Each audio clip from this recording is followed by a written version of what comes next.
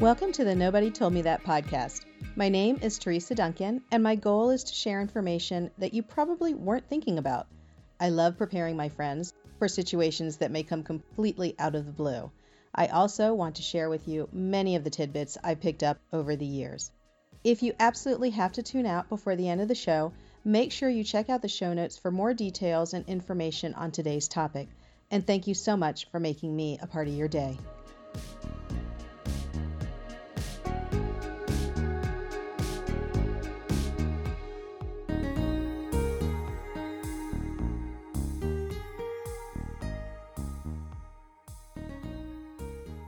We are back with another episode of Nobody Told Me That, and I have a longtime friend, Gerilyn Alfe. You're with me. Hey, what's up? I am great. How are you doing, Teresa? Thank you so much for having me. Oh, you're very welcome.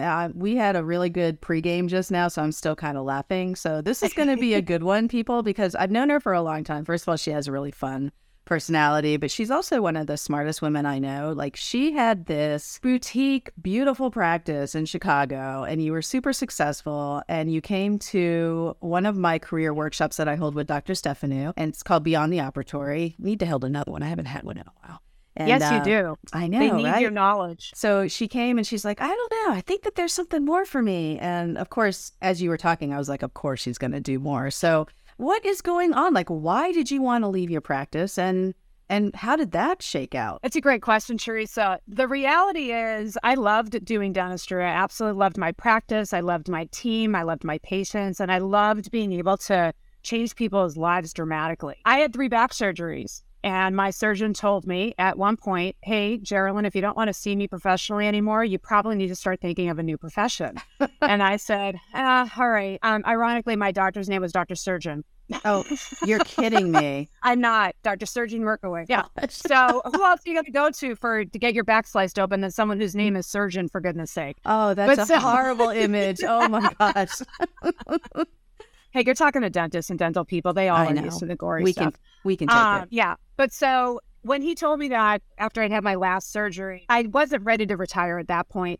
And I eked out another 7 to 8 years. I switched from sitting to standing, for one thing. So all you younger dentists out there that are listening, I would get used to standing while you're working. You feel less tired at the end of the day. Your back is in a much better position. You take all of your strongest muscles and put them to work instead of sitting on your bum. That has nothing to do with what we're going to talk about, but something else that I've learned. And so I got to practice for about another 8 years. And at that point, it had been 25 years that I've been practicing. And I started to have some big thoughts about what I want to do with the rest of my life. I was very serious with my now husband. He loves to travel. As a solo practice owner, that was very challenging, as you can imagine. And I started to think, I think it's time for my next chapter. And I put my practice on the market, expecting it would take 2 to 3 years to sell, and it sold in 9 months. And That's from the amazing. from the time I put it on the market to the time that it closed, my mom passed suddenly. We were not expecting it at all. I'm an only child. My family lives in New England, and my dad and my extended family. So as much as it was horrible and awful and the worst thing that ever happened to me, and I was in an abyss for a long time during this, I always like to think about what could be great about this, even when challenging things happen to us. And even in my darkest depths of despair, I came up with the great thing about this is my mom went the way that she wanted to go, because she didn't want to suffer with Alzheimer's. That happened to my grandmother. She didn't want to lose her bodily functions and have people take care of her. My mom was the caretaker, and she used to always say, I never want to be a burden on my family. So as hard as it was for all of us, it was the best thing for her. And when I could finally get past the major pain, I started to see that. And so everything just, I truly believe that the universe presents stuff to us. We don't always understand why, but if we trust the process and expect that the best things are going to come out of something, even when it doesn't seem like it at the moment, then it helps propel you forward. And so I was given the freedom at that point, because when my practice sold, I could go back to Boston on a much more regular basis to help out my dad, because he's elderly, not mobile, doesn't use a computer. So bless. In my dad's condo. Okay, so and then I went back, and I was already starting on my MBA. I was doing it online because I was still practicing and owning my practice in Chicago when I started that. So I just ramped that up. And then I gave myself 6 months off, because I said, I worked for 25 years. I never took a 2 weeks vacation. And I decided that I was going to give myself permission to play for 6 months. Well, I only made it through 3, because you know me, Teresa, I can't just, Like that was actually going to be my question. Like, did you really take? I don't believe that for a second. We did 3 months. We traveled like crazy. You know, we visited friends all over the country and other countries, and and then I said, all right, enough of this. I spent the next 3 months planning our wedding because that was going to be in Boston that year. Well, that's a lot of work. That's a lot of work, for God's sake. Yeah. Oh, excuse me. I shouldn't take the Lord's name in vain. I'm sorry. But that's how I feel about it. So go ahead. Yeah. So it was pretty much the beginning of July. And I thought, okay, it's been 6 months. You haven't done anything, really purposeful. So time to get my thinking cap back on. What am I going to do to stimulate my brain here? Mm-hmm. And I kind of always knee-jerked back to coaching or consulting because I was lucky enough to have gotten an amazing coach very early in my career. And I am 100% convinced that any successes I achieved in my life were a direct result of the people that I was lucky enough to take care of me at a very early age in my dental practice. As a leader, as a businesswoman, and as a communicator. Because those are the 3 skills we're never taught in dental school. And they are the 3 most important skills, I truly believe. Your dentistry, you're either going to master it or you're not. I hope that you do, and I hope it happens quickly. But that is honestly the least important part of building a successful practice. And many times dentists miss that because it's not inherent in a lot of them, but it truly is the best way to build a fulfilling life. And I always believed that when you do the right things for the right reasons, the money follows. For sure. I had a lot of thoughts when you were talking about that. So first of all, the standing up while assisting or dentisting. I was cracking up because when I started out as an assistant, we both were standing, and it wasn't because of choice. We just had no room. The ops were so small. And then when we built the offices, they were, big ops and everything. And it took him a while to get to the point where he wanted to sit. And I was like, when I first sat on the stool, I was like, this is ridiculous. Like I was much faster as an assistant standing up, but things changed, but I was a terrible assistant anyways. So, Oh no, we need to talk. I was terrible. The high-speed suction was like a weapon in my hand. So that's true for most people, Teresa. Oh, it's terrible. Rubber dam clamps flying across the room. Oh, it was terrible. So, but talking about having a coach early on in the career, I find when I talk to other coaching consultant colleagues, the one thing I notice is if they had the luck of having somebody early in their career, like for me, our office hired Debbie Castagna as a coach. Mm-hmm. And she was just, she showed me how to be empathetic and how to talk. And when I talk to other coaches, when they've had good coaches come into their office, not dentists necessarily, but managers, that makes a big difference because it shows them, how it is. Whereas and I don't want to throw them all in a bucket because there's different personality types, as you know, but ones who haven't had that example to draw from, they're really coming from a place of my way is awesome and I'm going to teach everybody my way rather than, I've seen it modeled and now I can step out. So I get what you're saying about I saw what it was like and I saw how they operated and that could work for you, with the Gerilyn touch. Yeah. And the thing is, whenever I'm coaching teams and doctors on being better communicators, it's never about being manipulative. I think sometimes people misunderstand being able to shift yourself to relate to that person where she is the most important thing because people need connection. Even if that isn't the most important value for you, why do you think that after the pandemic, I predicted this, Teresa. I had my crystal ball out. I had predicted back in March of 2020. I said, I guarantee you in 1 year, the rate of suicides and depression and alcohol and drug abuse and child abuse and domestic abuse and suicide. Yes. All of that is going to skyrocket because what is the worst thing you can do to a prisoner in jail? Solitary. You stick them in solitary, and that's what happened to all of us. And so I keep stressing to my teams that I work with, people more than ever are craving connections with people. And you never know, you might be the one kind interaction they had all day. Yeah. Oh, for sure. And until and that phone call that they make to you, nobody calls the dental office unless they've been here forever. Nobody calls the office expecting it to be fun.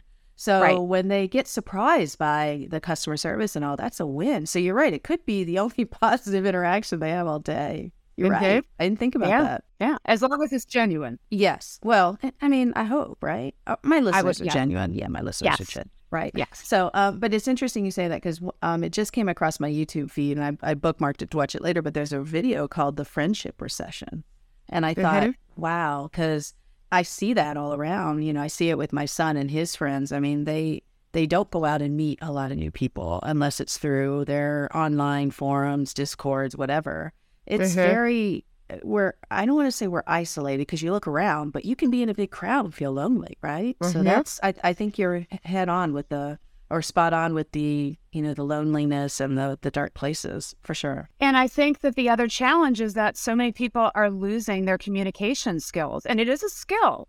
And it has to be learned and it has to be honed. And when you can do that better, then you're going to be more successful in every part of your life. But because so many people nowadays revert to text messaging and emailing, which are the two worst ways to communicate with people, because it's not communication, right? No, it's not. When it comes to communication, about 7% of how we communicate are the actual words we choose. 93% is body language and tone. How many times have you heard somebody say, or maybe it's been said to you, or maybe you said it, it wasn't what you said, it was how you said it. Because it does make a huge difference. And why do you think that the people at Apple, even though I bet that most of those engineers don't really have many empathetic bones in their body, because that's not how their brain works, and I don't mean that as a criticism, but why do you think they realize they have to come up with 5,000 emojis? Oh, because that's the only way that you can express your tone through the written word. And so not using that as your primary form of communication, especially when you want to have a conversation or a true dialogue, is so important. And I am constantly stressing that to my teams as well. And I tell them, I understand that having a difficult or a challenging conversation with somebody that you have an upset with is frightening for a lot of people, but it shouldn't be a confrontation. There are ways to do it so that it doesn't put the other person on the defense. But the problem is when you rely only on text or email to have those conversations, it's verbal vomit. I vomit on you, and then you have time to read it and get your knickers in a twist about it, and then you vomit back on me. Do you think that strengthens our relationship? And truly, if you want a successful practice, it's all about building relationships. Well, and now you have the ability to template your vomit. So like because I get the same questions all the time, and I always, put something personal in there, but the big bulk of it is a template because it's the same thing. So, I mean, I hope I come across empathetic, but, but imagine if I had to take that over and over again, it would not be empathetic. So I think the templates are a blessing in that case. But, these emojis they are just confounding to me. Did you know that if somebody sends you a text and you put a thumbs up on it, like, to me, that's not a big deal. That means they acknowledged it, they agree. My son, the 20-somethings, the I don't even know what generation they are. I don't know. But so if you send back a thumbs up, that's very insulting or annoying to them. Did you know that? I knew that it was in the, I believe, Japanese culture. So let me just, I need to do this here, sorry. Because I'm getting a text and I'm just going to do a thumbs up. That's what I'm going to do. No, I'm kidding. But the thing is that, like, I said to my son, I said, so if I send you a thumbs up, is that annoying to you? He's like, yeah, that's lazy. I was like, what? I was totally blown away, but it's true because I had read it in an article that this generation thinks thumbs up is like, you don't have enough to text me. You don't have anything to say to me other than thumbs up. Like, it's lazy. And I was like, that's from not a generation that doesn't type out all of their words. For real, see? And I said, to me, that's efficient, right? And he's like, no, that's very lazy. And so now, of course, he gets thumbs up all the time just because I know it bothers him. But the other part is... But just sending back K is okay. No, I hate that. See, all my friends know. But other people do that. Yeah, and I think he's looking for that. Like, okay, I hear you. Or, okay, my blessed son, I understand what you're saying. Is that what he wants? I don't get it. So now, though, like, but if somebody texts me back, okay or K, now I'm really annoyed because I had to look to read your K, and it's just, so I don't know. So I totally went off on a tangent, but she just made me think about these darn emojis. So, but you are good at communication, and you have this test that you made me take. You didn't make me take it. I asked to take it. But there was a test that I took, and it's something that you use. It's core for your coaching. In the pregame, people, listen to this. She was talking to me in my language, and she said, did you notice that I talked to you in your language? I was like, oh, no. Like, that was some CIA level stuff, Gerilyn. So tell me about this bank, this new way. It's new to me, and I think it's gonna be new to a lot of people. Is it personality? It's more communication styles, right? Or what is it? Is it personality? It is personality, Teresa. So bank is an acronym Okay. It stands for, the B is for blueprint, A is for action, N is for nurturing, and K is for knowledge. And it's similar in some ways to many of the other assessments that a lot of your listeners have probably already taken, like DISC or Myers-Briggs or Enneagram or Colby, where you're asked a series of questions and you're asked to rank what's most important to you. The difference between those and the way that the bank system works is this is based on your values, your core values. Now, I'm not saying like, I think it's okay to steal and you think it's not okay to steal. No. I'm saying, on a scale of 1 to 5, how important are my relationships to me? On a scale of 1 to 5, how comfortable am I with risk? On a scale of 1 to 5, I have to have a proven program in place before I take the first step out of the door. So it's more about what really your inner DNA is, right? What's most important to you that drives the decisions that you make and how you act. I taught DISC for many, many years, and I've been using DISC for over 20 years. With my practice, I wasn't doing bank back then, but we used to do DISC profiling on all of our patients. All of my team, we all took our DISC profiles and we, determined what our behavioral patterns were. And we would figure out what our patients were too, because all of these systems, they work when you realize that when I can adapt myself to act and interact with this person in a way that is most comfortable for her, I have a much better chance of my message being heard with the intention that I have. With bank, the way I see it is for doctors and their teams to be able to have a better feel for who am I interacting with on a regular basis. Because Teresa, your code was K was your primary, N nurturing. So K was knowledge, N is nurturing. That was your secondary. B, blueprint, was your third, and A, action, was your fourth. So for you, with knowledge being your primary code, that means that these are the people that tend to be like analysts. They tend to love to get into the spread. Like if I gave you an Excel spreadsheet, you'd probably crack a bottle of champagne and be happy for like 4 hours, right? Yeah, as long as I'm not creating it. As long as I'm not creating the spreadsheet. Yeah, I'll look at it all day long. Right? I mean, what do you specialize in? You specialize in helping other people understand insurance, right? That is all details and data, right? Yeah. So that just speaks your language, right? So people are usually driven to the types of professions that we choose based off of what we may not even identify as our strengths, which are a basis of our values. And so for you, it makes total sense that you do what you do, because part of knowledge is also that you love sharing your knowledge with others.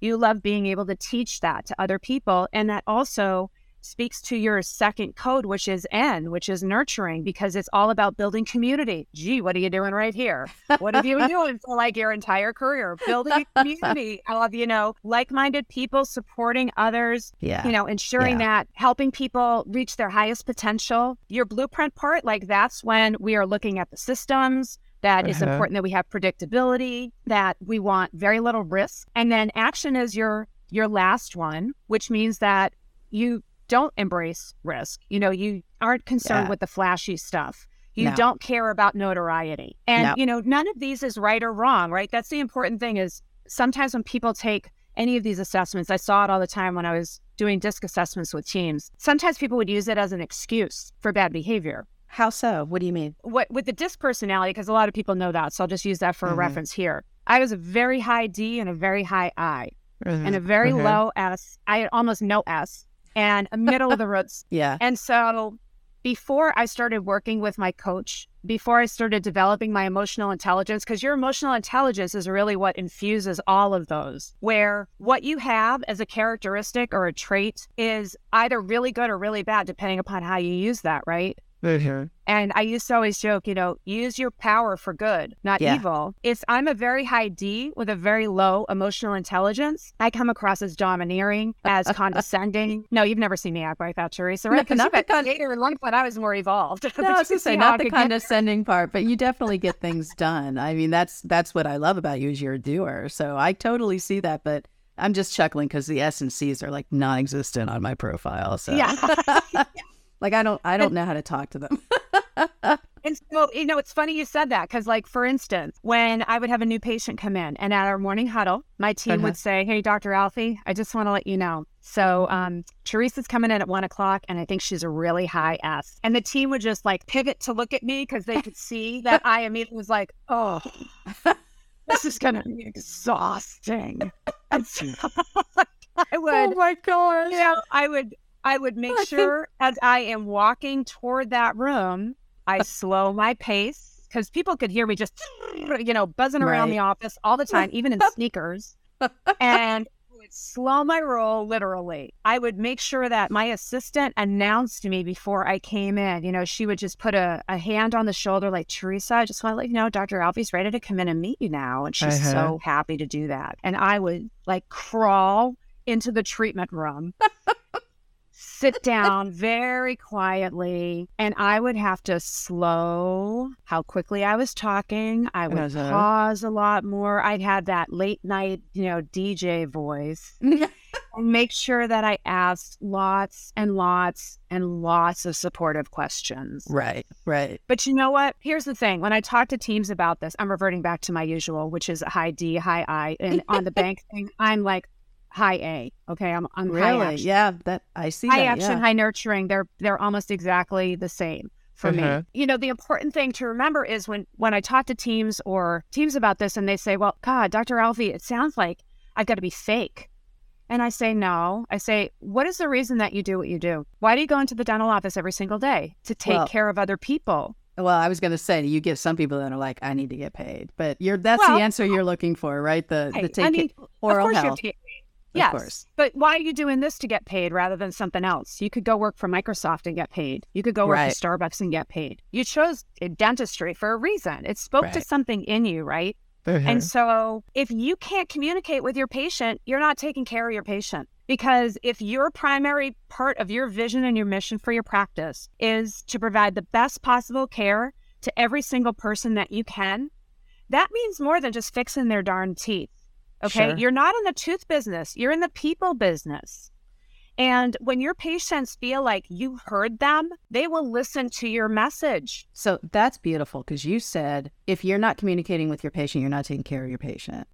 That's a big shift. I think some people may not realize it needs to happen. And this was hard for me because I had this similar type shift years ago when I was probably 3 or 4 years into being a manager. And I realized that I used to come from this, they need to adapt to me. Why should I adapt to them? Like, I'm doing my job. I'm doing everything right. Why can't they just, And it was very similar to the whole conversation we have about patients where it's like patients should be in charge of their benefits. I'm doing my job. They need to know their benefits. That's like you're totally missing the point. So when I turned it around to say, okay, I need to understand them, but like you said, I'm not going to be fake because I'm not changing who I am, but I at least need to see where they're coming from and take that into account and try to communicate with them. One of the smartest men I know said to me a long time ago, you need to meet people where they are. That's not a new saying. It's just something that he said to me at the right moment, and I heard it. And he's right. You need to meet people where they are. And you don't have to change, but there's some flexibility, right? Like there's nothing wrong with being flexible. And to me, that's what this is. And I think a lot of managers and dentists, people in general, they think that if they are going to adapt to somebody, that means that they're sacrificing their own personality. But that's not it at all. No. Is that the pushback that you get from people when you're coaching them in this? Or are they open? I guess when they come to you, they're open to change at this point, right? Sometimes some of them. Well, darn. Okay. Hey, well, that's the reality, often when I come in to coach, the doctor's the one that hires me, right? And so the doctor has made his or her decision that it's time for a change. And what I find is that a lot of times, even when the teams know in their heart of hearts that they need something to change, many times with team members, they tend to be very low risk, right? Yes. They're very risk averse. Yes. And so until I can show them that what I am presenting to you, the work to do to make this change is actually less risky to you, because do you realize how much you are hurting yourself and your practice staying where you are right now? You can't take the best possible care of your patients when you're not being taken care of yourself. Right. And if you feel unfulfilled in this practice, if the doctor can't make ends meet, if you can't upgrade your equipment, whether it's your computers, your software, or your dental equipment, if you can't pay your team well, they can't take care of your patients well. So why are you doing dentistry then? Yeah. It's less risky to change. Like that's the thing that I realized that I had to present to teams, is that as risk averse as most of them are, it is less risky to move in a different direction than it is to stay stuck where you are. Because I forget who said it first, but one of my favorite phrases is, A rut is just a grave with the ends kicked out. That's a good one. I have to remember that one. When people call you, are they concerned with communication with their team or with their patients? Or, I mean, usually, because sometimes doctors are like, I don't know, things work back there and they think everything's great and they don't realize things are like the wheels are coming off, right? Patients may love you. Oh, my patients are great. I'm a great communicator, but like you're a revolving door of employees.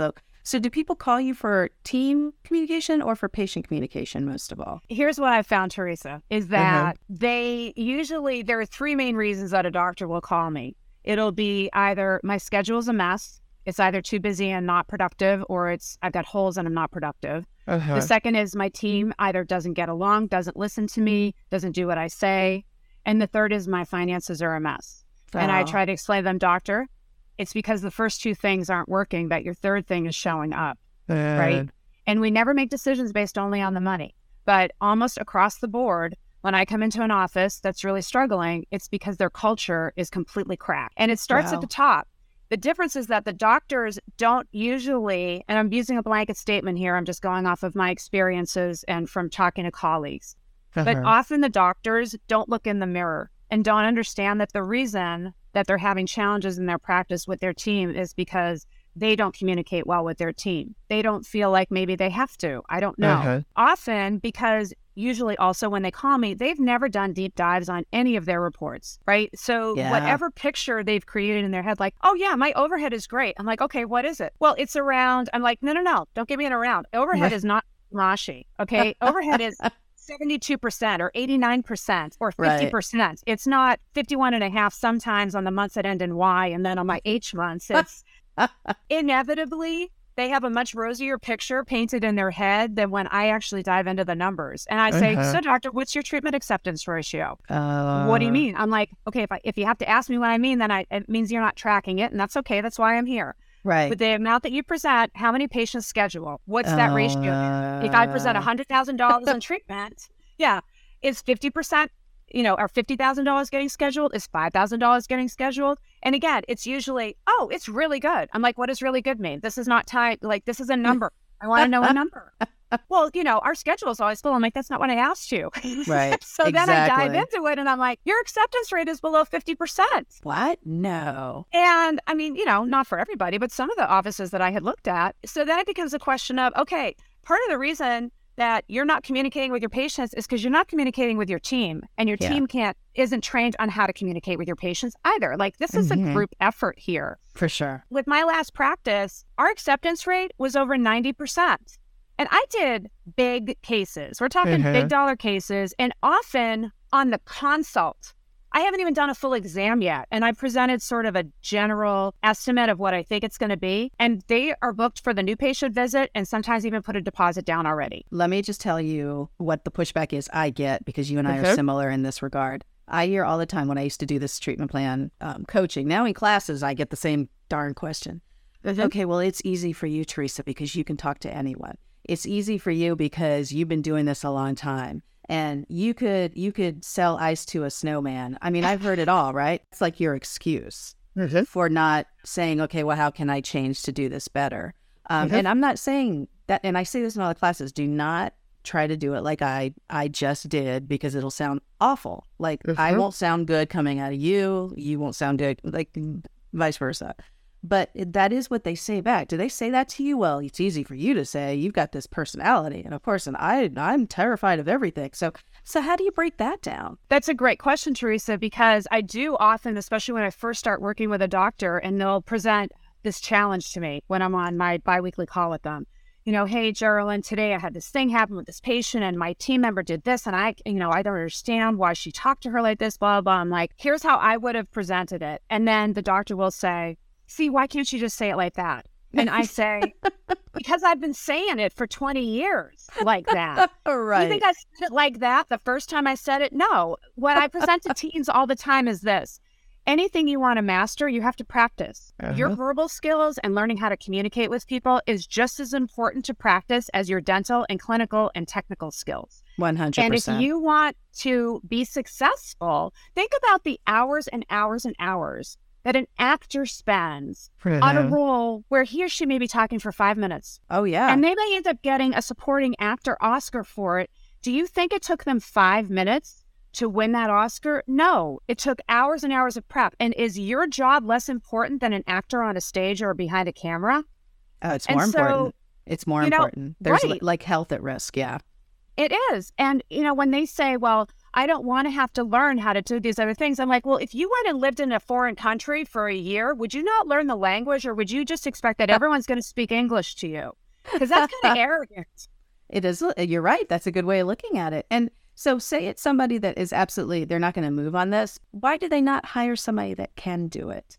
Like, there's got to be a partner in the office that could at least do it. I mean, my boss was really good at it, but no doubt I was better at it. So when he goes on to another one, I mean, I would go in but he could do it, but I think he'd rather somebody else do it. So why not hire a treatment coordinator that could do that? I mean, if that's your shortcoming and you know it's like, it's too big of a hill to overcome, then bring in somebody. I mean, why wouldn't they do that? Yeah. Many times there are plenty of people that are on the team that when I first come into their practice, especially if the culture is really hurting, when we are under stress, we revert to whatever our strongest personality type is, then becomes one of our weaknesses, right? And we use it in not a great way. For instance, as I said, as a high D, when I am great, I am motivator. I get things done. I'm a leader. When I am in a bad emotional state, I'm a dictator. I am snarky. I am dictatorial.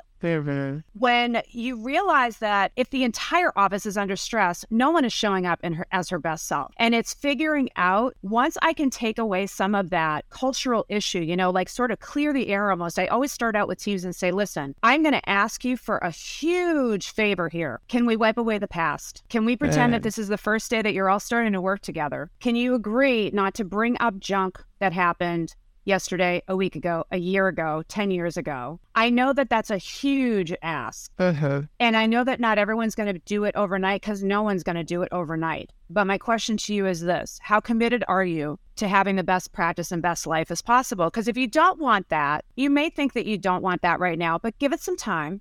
Right. If you truly get to the point in 3 months, 6 months, and you realize that where the practice is going is not where you want to go, it's okay to part ways. Yeah. Okay. No hard feelings. It's not personal. It's just that sometimes people, they may be great people, but they're just not the right fit. And I think that doctors, especially now with the way that the hiring is, where, the job market is so tight. And I hear this all the time. And I'm like, doctors, if there's one thing I can tell you is this: for every position except for hygiene, stop looking in dentistry. Look outside of dentistry. I hire people out of hospitality for the past 20 years. My best clinical assistant ever, she used to be the manager for Bonanza, which is like, Golden Corral kind of a place. She was the manager there for 14 years. I haven't heard of that place in a long time. Holy cow. Yeah. So she was my patient for about a year and a half. And because I connected with all my patients, I knew that she had told me that she had just left this job. And I'm like, oh my gosh, but Karen, you've been there for 14 years. She says, yeah, I know, but I just was getting burnt out, Dr. Alfe, and I wanted to just take a break. And I said to her, have you ever thought about dentistry? She's like, well, yeah, you told me I have to come in and have that crown done. I'm like, no. Not receiving, giving. Have you ever thought about giving dentistry? Yeah. She said, well, I never really thought of it. And I said, well, listen, Karen, I said, you're the exact kind of person I want on my team. I said, you already know everybody here. They all love you. You love all of us. And I'm always looking for people that are smart, that are looking to change, which you obviously are, that are coachable, which I could tell that she was. She was very easygoing personality. I said, I think you'd be great at it. I would challenge you to take a chance with this. And she came back a couple of weeks later, and, she was with me until we sold the practice, over 6 years. And we were the exact opposite personality types, which is why we worked together awesome, because we both realized it. And so all the things that I sucked at, she was great at and loved doing. And the things that she didn't like doing, I took over. Yeah. So it was perfect. So what you were just saying, like, can you have a buddy in the office that fills in your gaps? Yes, that's the best possible team. The best hires I had were from the jewelry business. So fabulous. I mean, they didn't care about money. They were like, yeah, $50,000 pay up. Like, it was amazing. And then of course the personality to talk to somebody about that. I mean, talk about identifying motivations and wants and needs like immediately. So they were very good at that. But I have to agree. I love people in the dental field. I want more people in the dental field, but you don't limit yourself. And I just read somewhere, always be hiring, always have those ads going out there and just keep it running, and don't worry about pulling it and, oh, now we need to run an ad. Just run an ad all the time and just get that out there. And because right now I think people are going to start coming back into the workforce. The economy is, it is what it is. People are going to start coming back into the workforce. We're already seeing, some hygienists and assistants coming back. What worries me is the admin side, because I see so many of my admin colleagues that are wanting to work from home, and they're all wanting to work for remote billing companies now. And I think the grass is not always greener on the other side. So that's probably a different podcast episode. But but being an entrepreneur is not for the faint at heart. I mean, talk about risk. That's tough stuff. You have to be okay with the phone not ringing for a while, and you're like, okay, nobody knows who I am. Well, it's funny, Teresa, because I was just talking to another doctor yesterday that I had just met. And I said, I had a very successful practice in New England and had sold that, moved to Chicago, 1,000 miles away from everybody I knew. I knew 3 people in the city when I moved to Chicago. I was working for another doctor, expecting to buy in as a partner. And after a short period of time, I just realized it wasn't the right fit for me. I'd been out maybe 10 years, 12 years, and I had enough knowledge and enough backbone to say, it's time for me to just do my own thing. Like, I just need to build what I want. Right. Then 9 months, my practice was open. I had 0 patients. I had my team in place. I already had the team trained. Everything was ready to go. Yep. I was marketing for 3 to 6 months before my practice even opened. I had my website up and running. And I took that time to prepare so that as soon as that first patient crossed the threshold, we were ready to wow them. And I started out as a fee-for-service, 100% practice. It was everyone paid me at the time of service. There was no billing. We would process their insurance for them, but I was not accepting any assignment of benefit. And it's not just because I was doing mostly cosmetics. My practice was about 80% discretionary, but I still had bread and butter patients. Yeah. Everything else we did was so head and shoulders above what other people were doing, not just the dentistry, but the experience that every patient had, the fact that we never roller skated dentistry. I was never working on 2 people at the same time. And, my fees were higher to justify being able to do that, but they got a better service because my fees were higher. So I didn't worry about my overhead because we got to deliver the service that we wanted.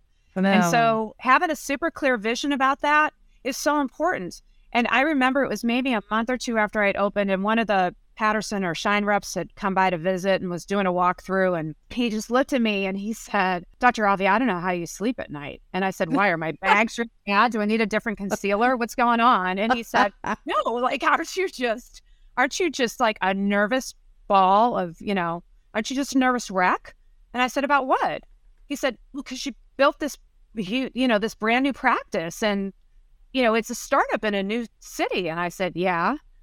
And so he's like, that would be freaking me out. And I said, listen, the difference between me and a lot of other people is this.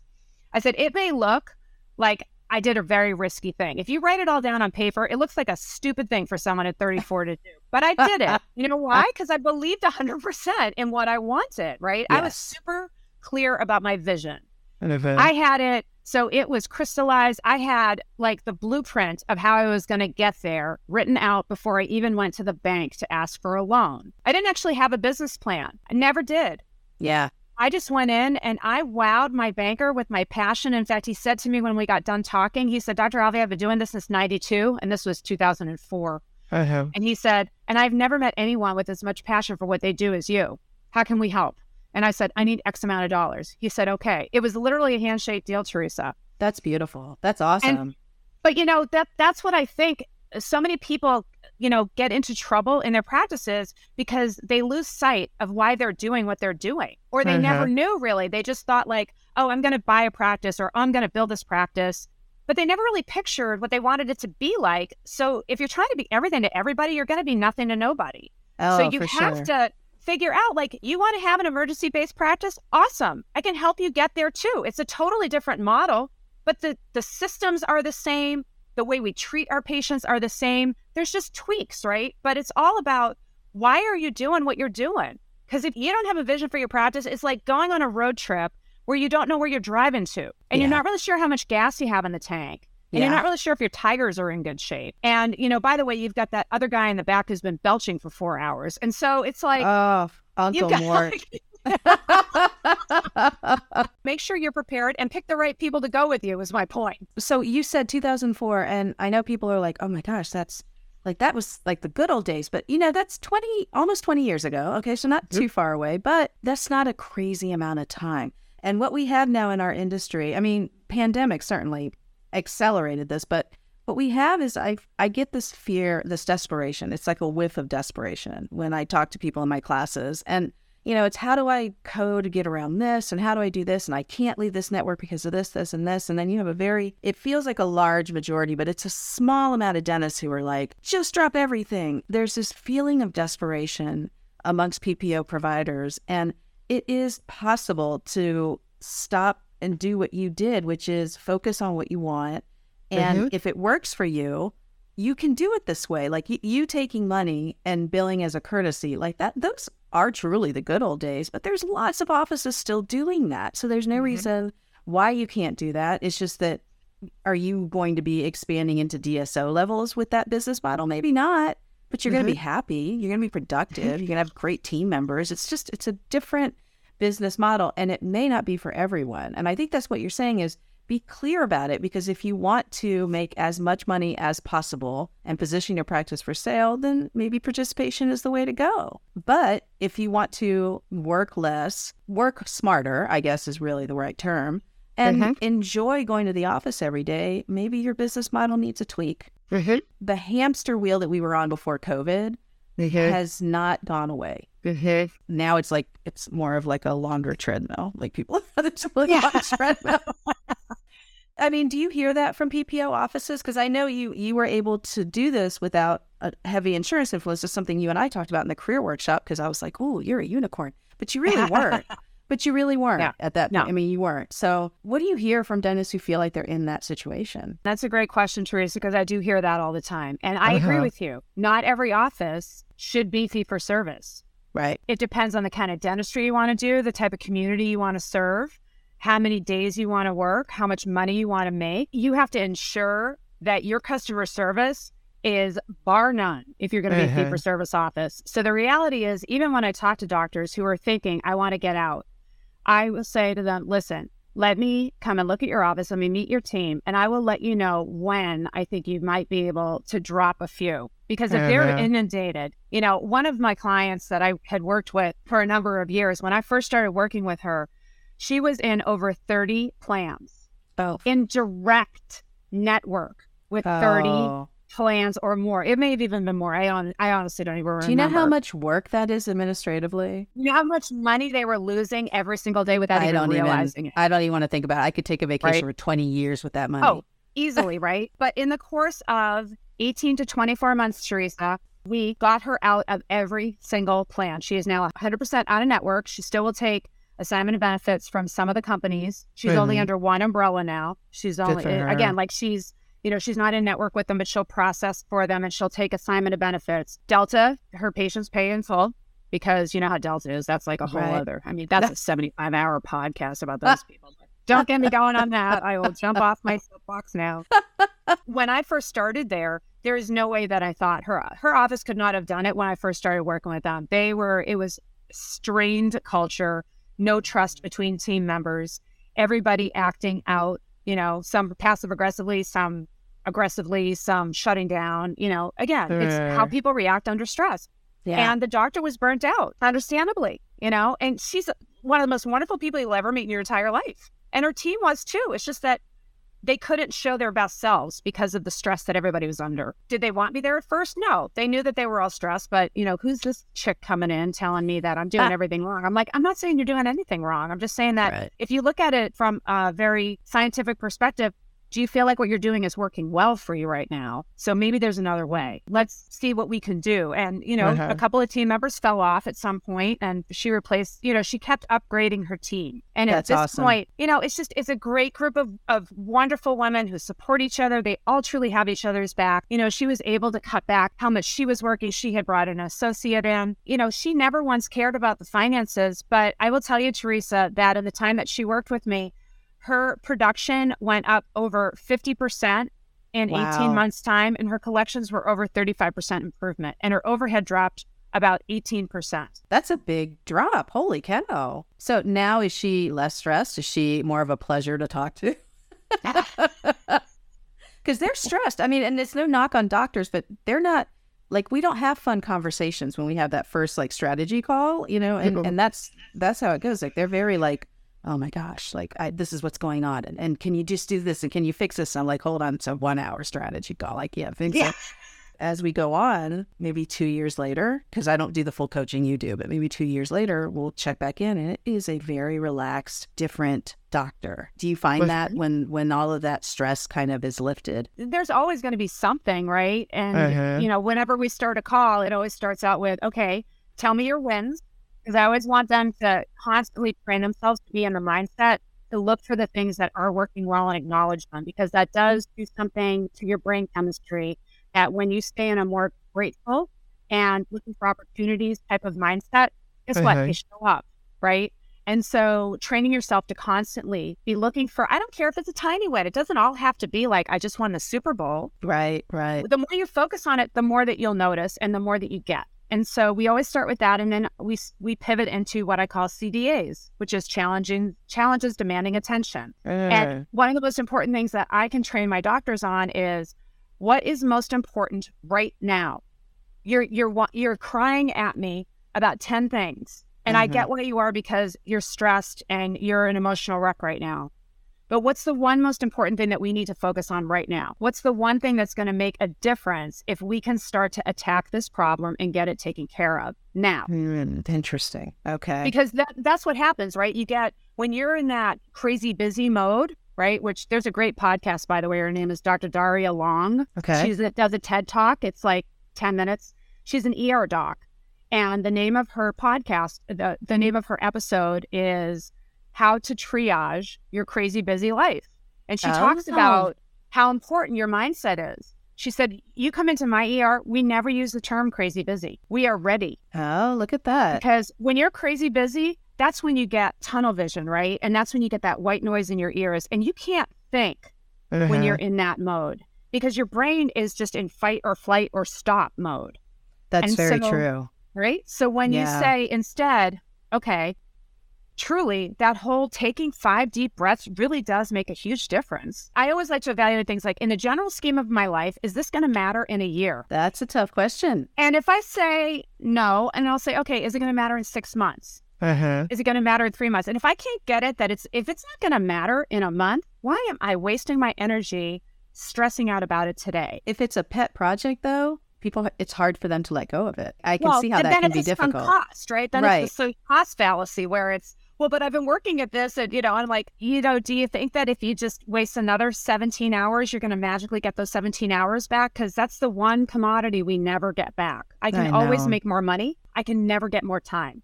Absolutely. So figure out where to spend your time so it's efficient and profitable for you. And I don't just mean financially. I love it. I need to have you back for another one, because we didn't even get into, you have 4 pillars of business that I wanted to talk about. And look at this. I knew we were going to go up to time. Didn't I tell you this? You did. Okay, you were right, as always. But tell me see, there's my knowledge language. See, people, see how she just threw that out there? Teresa was 100% correct, and she has the data to prove it. That's how you talk to me, apparently, is by telling me I'm right and that the data backs me up like that. That's my love language. I'm being honest, you are right. Data backs you up, Teresa. I'm like, oh, I love you. So real quick, tell us your 4 pillars, because because you hear all the time, here are the systems you need to nail. And then everybody's got like 5 different ones, 6 different ones, 7 different ones. Kathy Jamison, who I love and admire. I grew up learning her. I think it's like 23 systems in the office you must master. And I was like, as a new manager, I was like, 23. So like I pick one a day. Like, what do we do here? So, but it was great advice, but I needed to prioritize. So tell me your much more simplified, I hope, 4 pillars. So with my company now, it's called Get Ahead Coaching and Consulting.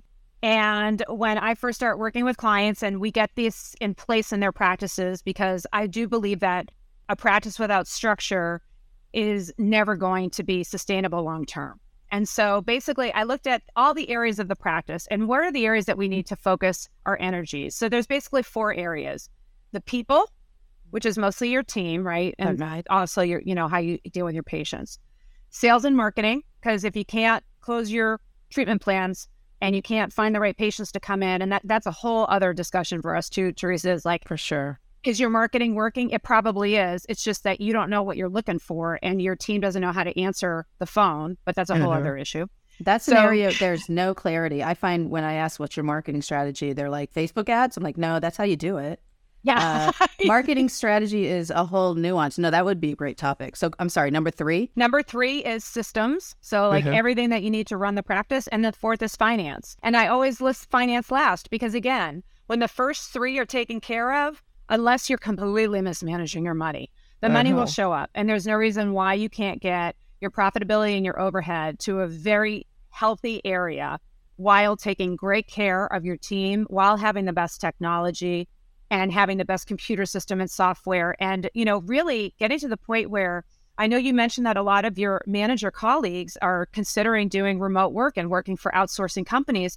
Well, I got to tell you, Teresa, I tell a lot of my doctors, outsource everything you can, because especially if they're processing insurance, why in the world do you want to stress your admin team about that? They don't know what they're doing. And I don't mean that as a criticism, but it's not their wheelhouse. They have too many things to do.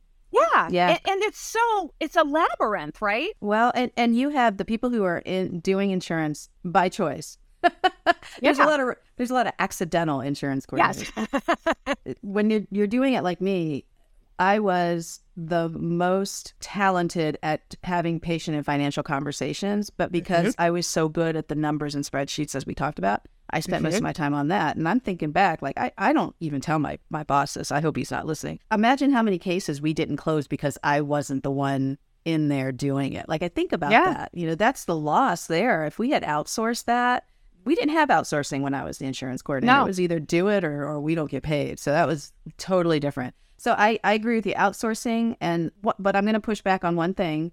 Yeah. Sales. We're not in the business of sales. Dentistry isn't about sales. What do you say to that? We'll call it treatment plan acceptance and marketing. See, now you're talking their language. See? Hey, right? Well, I mean, that's the reality. I learned from my first coach when we were having a challenge with a couple of our team members when we first started working with her. And she taught us that on their next pay period, we signed their check where my partner and I would have signed. And we wrote, your patient. And we gave everybody their checks and we waited, because we always gave them to them. This was, again, before they had direct deposit and all this stuff. And so we gave it to them before lunch. And we're both looking at our watch like, how long do you think it's going to take for the first one to walk in? And we knew who it was going to be. And it was her. And she came in and she's like, Dr. Alfe, what's going on with this? And I looked at her and I said, what do you mean? She says, I can't cash this. And I said, well, we do have your real checks. But this brings up an important point. So we're going to come in and talk to you right now. So we came in and we said to everybody, like, listen, the reason that we did that was to drive home the point that when you don't have your patient as the primary focus of every single thing that you do and why, then none of you is ever going to get paid in the long run, because if we don't have patients who love us and send us more people that are just like them, the practice is not going to be profitable, which means that none of you is going to have a job. And we love all of you and we want you to all have a job. That was the best way that we could kind of, gently slap you in the face sometimes to get your attention. But, I don't pay you. I'm a conduit. I'm the middleman. If the money isn't coming in because patients don't accept treatment, because they don't trust us or they don't believe us, or we haven't talked to them in the right way, or we haven't made it easy for them to figure out how to fit it into their time and their budget, guess what? If I don't get paid, you can't get paid. Sales is not a bad word. Right? It is a transfer of skill for money. Look at all these Gerisms you're giving me. I don't pay. This is great. I don't pay you. I'm just a conduit for the money. That's a great way of thinking about it. So managers, if you're listening to this, think about taking that tack. Yeah. I think if anybody's listening here and they're like, I need a coach, she's amazing, then call her. Because honestly, like, I can vouch for you for 100%. I think you're fantastic. So tell them how they can find you, and hopefully you get lots of calls. Because again, I would hire you if I were in the business for sure. Oh, thank you, I would 100%. Wow. The feeling is 100% mutual. And as you and I have been in this industry for many decades at this point, the reality is that the more people that I meet, the fewer people I keep in touch with regularly. Because I have less and less time. So the time that I choose to spend with certain people is very carefully calculated based off of my mutual love and respect.